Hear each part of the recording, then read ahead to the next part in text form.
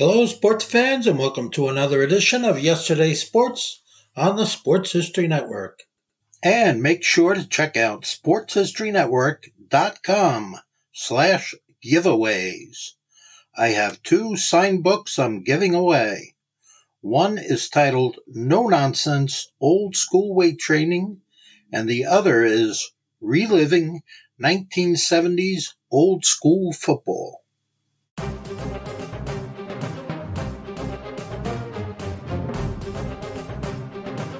This podcast is part of the Sports History Network, your headquarters for the yesteryear of your favorite sport. You can learn more at sportshistorynetwork.com.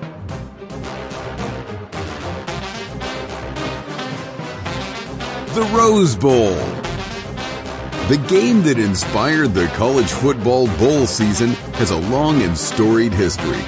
The stadium itself is 100 years old, and in celebration of it, Pigskin Dispatch is assembling some of the top historians and authors to share the memories, people, and events that make the granddaddy of them all the special game that it is.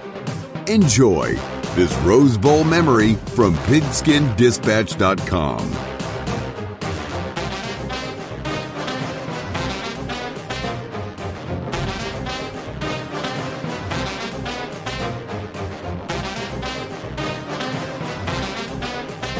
Hello, my football friends. This is Darren Hayes of PigskinDispatch.com. Welcome once again to the Pig Pen, your portal to positive football history. And it is portal to Rose Bowl history this month as we are celebrating 100 years of the Rose Bowl Stadium, 1923 to 2023, 100 years of the stadium. A lot more games than that have been played. As a matter of fact, this will be the 109th Rose Bowl being played here in 2023. And we're trying to cover each and every Rose Bowl game. And we have a lot of historians and experts coming on and just telling us and sharing this great memories of Rose Bowl history. And tonight we have another great one. Historian Tom Branham has come to join us. Tom, welcome to the Pig Pen. It's a pleasure to be here, Darren. It really is. How you doing tonight? Doing just great, Tom. Maybe you could share with the listeners just a little bit about your football fandom, you know, how you became a college football fan. And you told me before that the Rose Bowl is one of your favorite games to watch. Oh, yeah. It was always one of the fondest memories of New Year's Day. I always remembered my mama used to love watching the Tournament of Roses parade.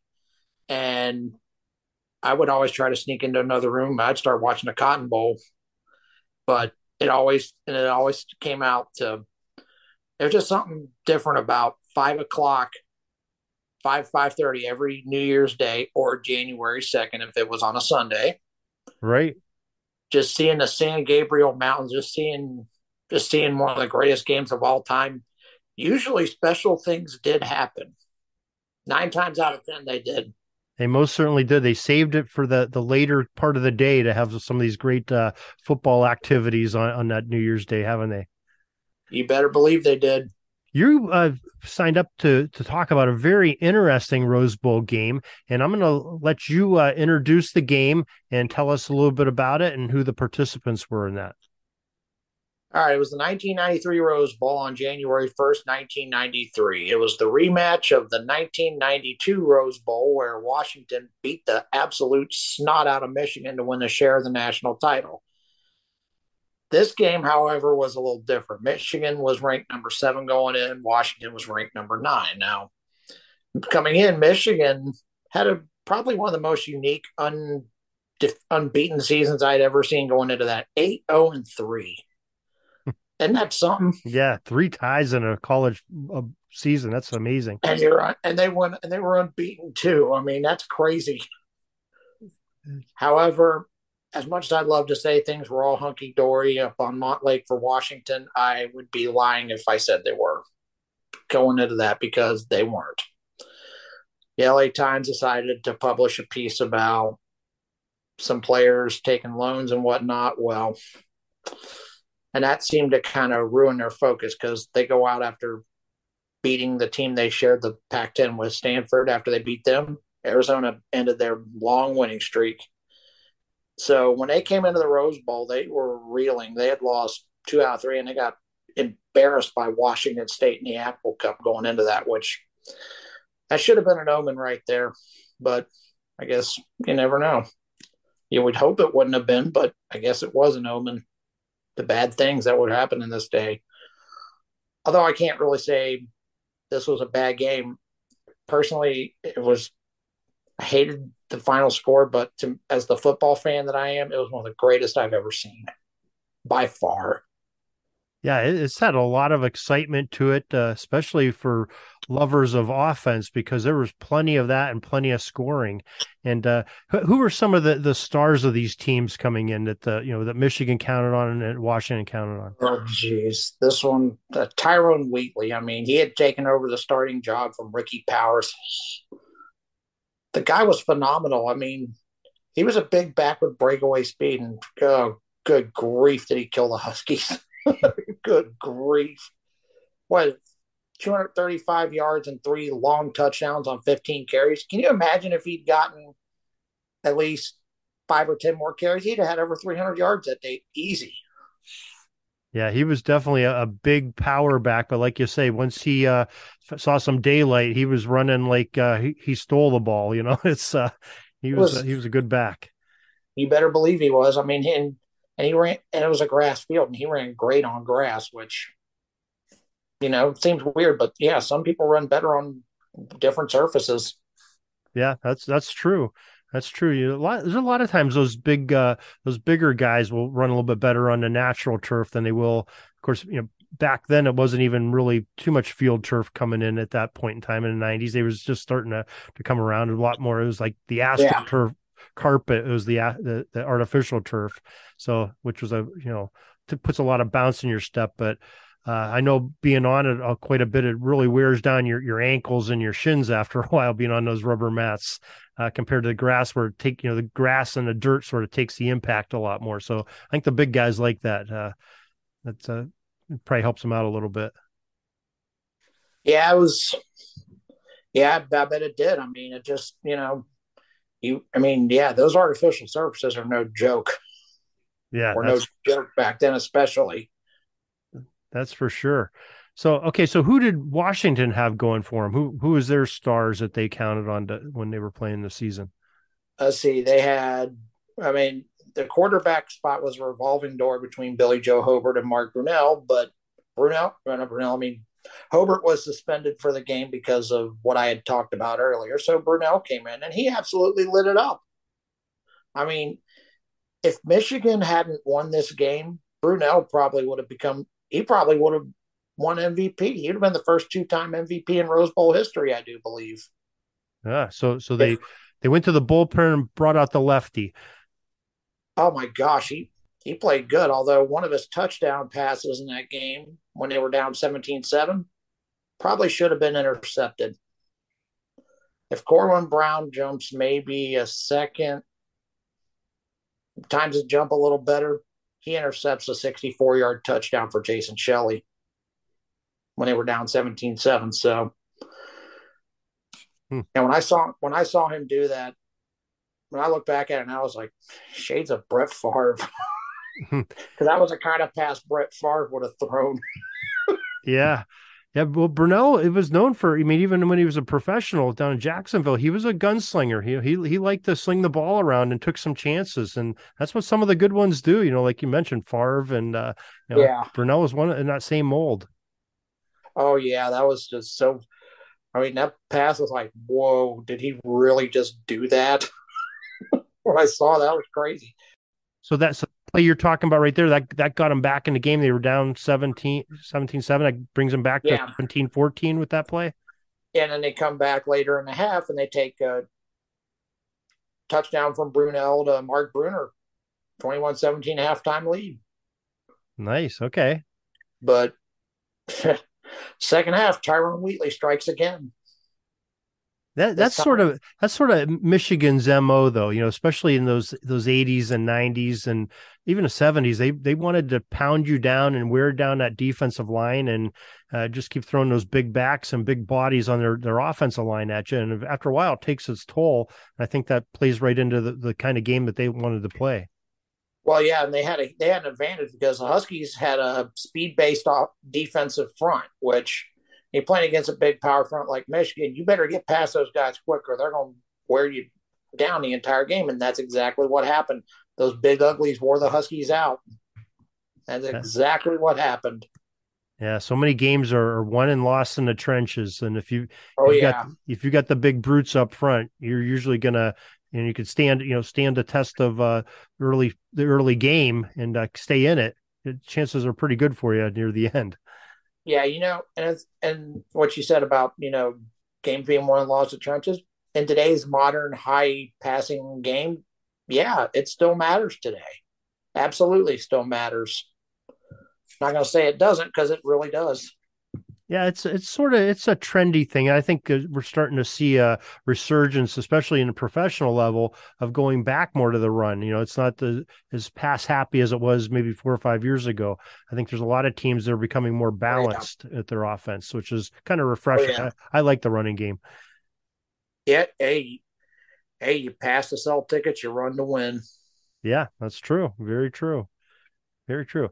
Okay, so we got a close ball game. It's around halftime, right? And you said Wheatley starts coming on in the second half. And what's Washington trying to do to either score or keep up with Michigan, or try to slow down Wheatley?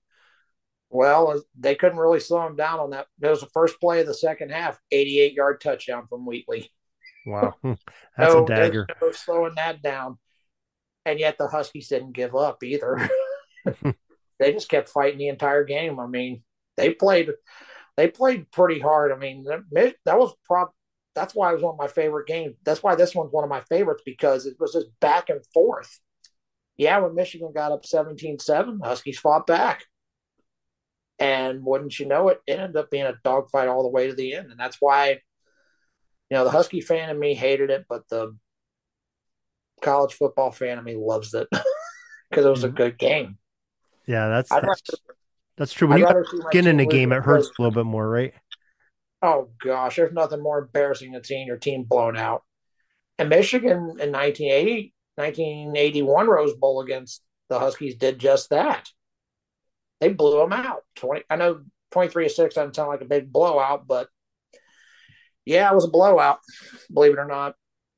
Yeah, it feels a lot better when you have when it's a one-score game and you have the ball near the end of the game and your team at least has a chance to tie it or take the lead or keep in the game. That makes it a lot more interesting. But when it's a multi-score with the 2-minute warning hits and you have no chance, it's more deflating, kind of a sour taste in your mouth, doesn't it? Yeah, and it's funny you mentioned that, because at the end, with about a little over a minute left in the fourth quarter, the Huskies of Washington picked up a blocked punt. So they had 1st and 10 at the Michigan 46 with a little over a minute left. So they had one final shot, but thanks to some horrendous play calling on those 4 plays, they lost. They didn't have a chance.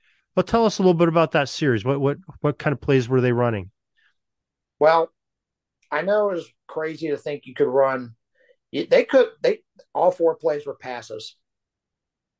Maybe you could have sneak a run or two in just to, try to catch them off guard, because I think they could have caught them off guard with that. I mean, 4 straight incompletions.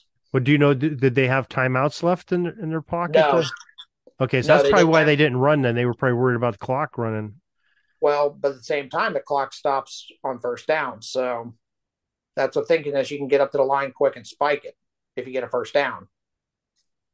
That's true, but you run a play, I think it's anywhere from 7 to 8 seconds, even the best teams trying to get lined up and getting a snap off, and once the umpire sets the ball. So it's all real precious time when you're down at score, and you want to do it until you score, and then there's too much time left on the clock. Just ask the Buffalo Bills last year in the playoffs, those 13 seconds. I know what you mean, but I was just saying, I thought maybe they could have tried to sneak at least one run in just to keep them honest, at least. Maybe try at least one, maybe catch them sleeping. Yeah. I mean, not that it would have mattered. Michigan held Napoleon Coffin to 41 yards that day on 20 carries. So Michigan did the job on them. Yeah, they're usually pretty stout against the run, that's for sure. Very interesting. So Washington just turned it over on downs there with less than a minute left. So game over.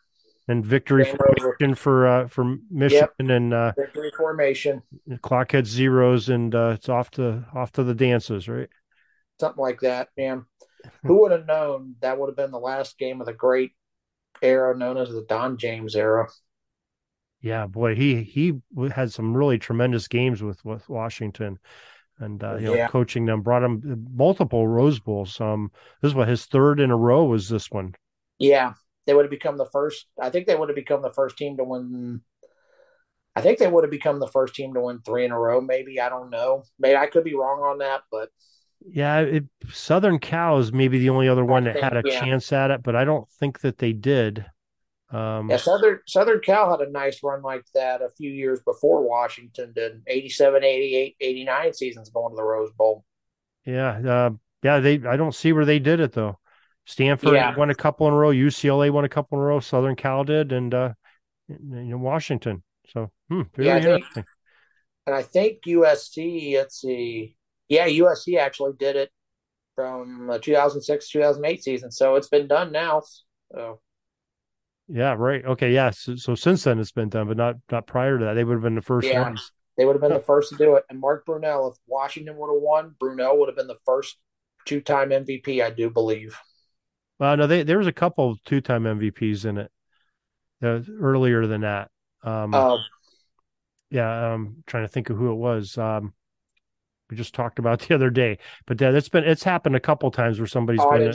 I didn't know that. See, I just learned something. Well, maybe not though, because maybe they were a co MVP one game. I know the one gentleman he was a co MVP like his sophomore year, and his junior year he ended up being the most outstanding player by himself. So maybe that's what it is. Maybe the only MVP of the game could have been Brunell if he would have done that. But yeah, he was. Yeah, he came to play that day. Don't think he didn't. He did. Huh. Oh, he certainly came to play that day.